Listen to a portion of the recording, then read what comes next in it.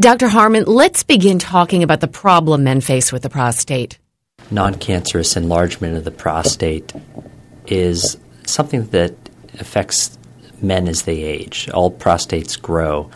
The rate at which they grow is very patient-specific, sometimes reliant on genetics, but it causes urinary problems such that they have struggles with urination, slower urinary stream, increasing frequency of urination, urgency of urination, waking up at night to urinate, developing urinary tract infections, so it can significantly impact their quality of life. We've probably all heard the word prostate at one time or another, but what does it actually do? So the prostate's role is to provide fluid and nutrients for sperm. Okay, so after you're finished having children, it honestly causes a lot of problems.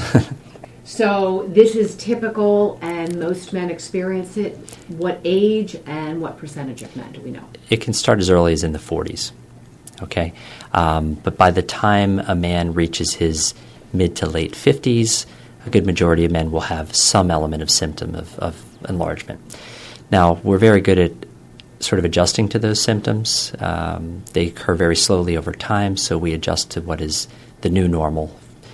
If we would flash the symptoms back 10 years, patients would say, well, this is a significant change. So it's really based on quality of life impact when we decide to do something. And that's when patients usually come knocking on our door. How would you treat this? The first line of treatment is medical therapy.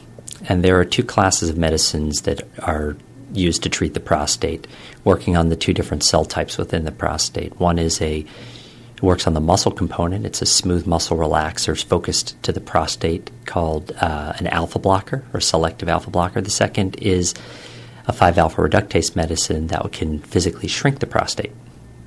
And sometimes they're used independently, sometimes they're used in combination with each other. And there have been several studies to show that they can avoid men from needing surgery. We know it's not fun taking medications. So what are the downsides of taking the ones for prostate problems? Downside are side effects. So the medicine that shrinks the prostate can have some sexual side effects. About a quarter of men will develop libido or sex drive issues or erection issues that can often be difficult to reverse. A side effect of the muscle relaxing medicine can be dizziness. Okay, and as men get older, that's one of the last things you want is dizziness. If the medications don't work, what's next? The next step is, well, obviously there'll be an examination done, and general screening for prostate cancer is part of this conversation as well, because the two roads will be differently traveled if you, of course, have prostate cancer. But the two problems can exist together. That's a different conversation. If you're on medical therapy, or some patients, quite honestly, can't tolerate medical therapy, then we move on to additional testing to see if you're a candidate for surgery. And a lot of this is driven by quality of life, as I mentioned.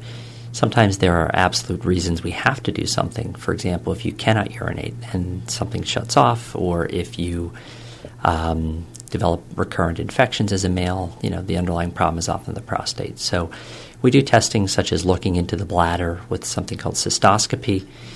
We can do a bladder pressure test called urodynamics, and sometimes we do an ultrasound of the prostate to look at the size of the prostate and determine. And what these tests will determine is what treatment is the best option for you. And sometimes there are a series of treatments that can be a good option. For cancer, we remove the whole prostate. For non-cancerous BPH, as we're discussing, we typically will sort of shell out the core of the prostate, okay, and open up the channel through which the urine can flow better. Now let's talk about the downsides of surgery. Well, nowadays most are done through little telescopes, okay, so they're very well tolerated. The standard side effects of infection or bleeding are standard with really any surgery, but we take precautions for that. The one side effect that occurs after most surgeries is the man's loss of ejaculation. So they'll still sense the orgasm, but the fluid won't expulse. But now we have another choice, Rezum. What's that? Rezum is typically, and everyone has their own model of practice, but in my practice, Rezum is for the guys who either can't tolerate medications and are not looking for a more invasive surgery like a laser surgery. Rezum also has a limitation of prostate size, so some of the studies we do to determine who is an appropriate candidate will rule out or rule in a patient based on his prostate size.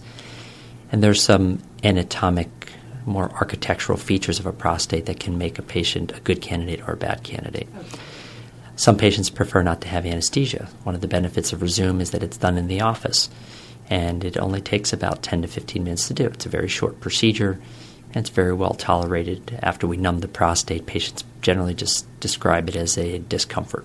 So during the procedure, the first step is to numb the prostate, and we do that in two means.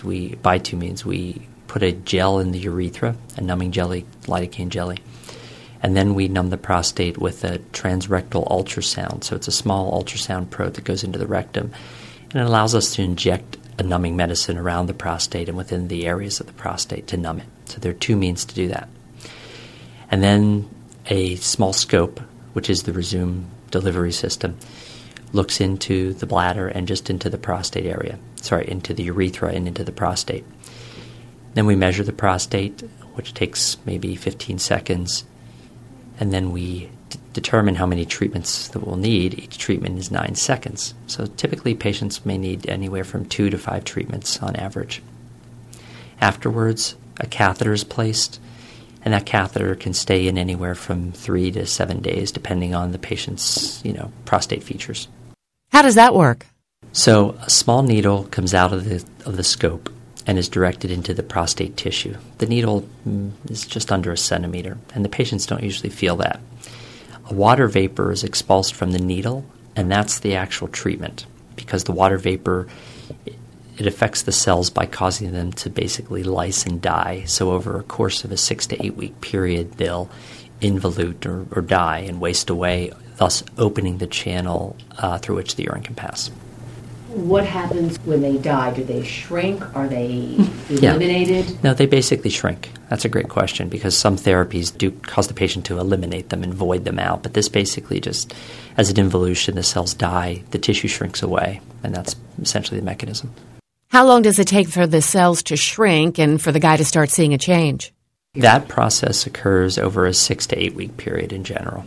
Okay.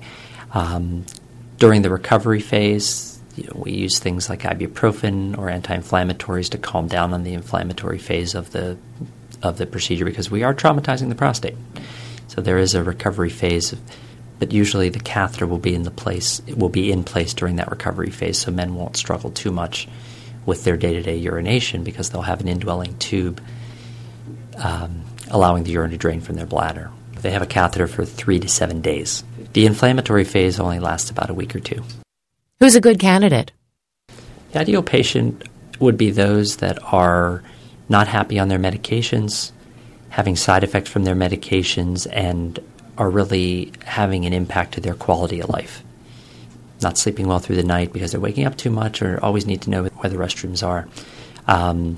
Or those that aren't looking for a bigger procedure with anesthesia. With any procedure, there are certainly risks, and we talked about bleeding and infection, although we take special precautions for that. One of the risks is failure of the procedure. And I always counsel patients that by failing, that just means we typically don't get any worse. We just don't get any better. And by doing this procedure, it doesn't take away your ability or your opportunity to do the other procedures. But most men will see this as a very simple procedure that can be done in the office. And if I can avoid a bigger operation or procedure with anesthesia, I'd rather go the short route in the event that it works, then I'm fine. That's usually the way people see it. It's very well tolerated. And finally, what do you like best about this procedure?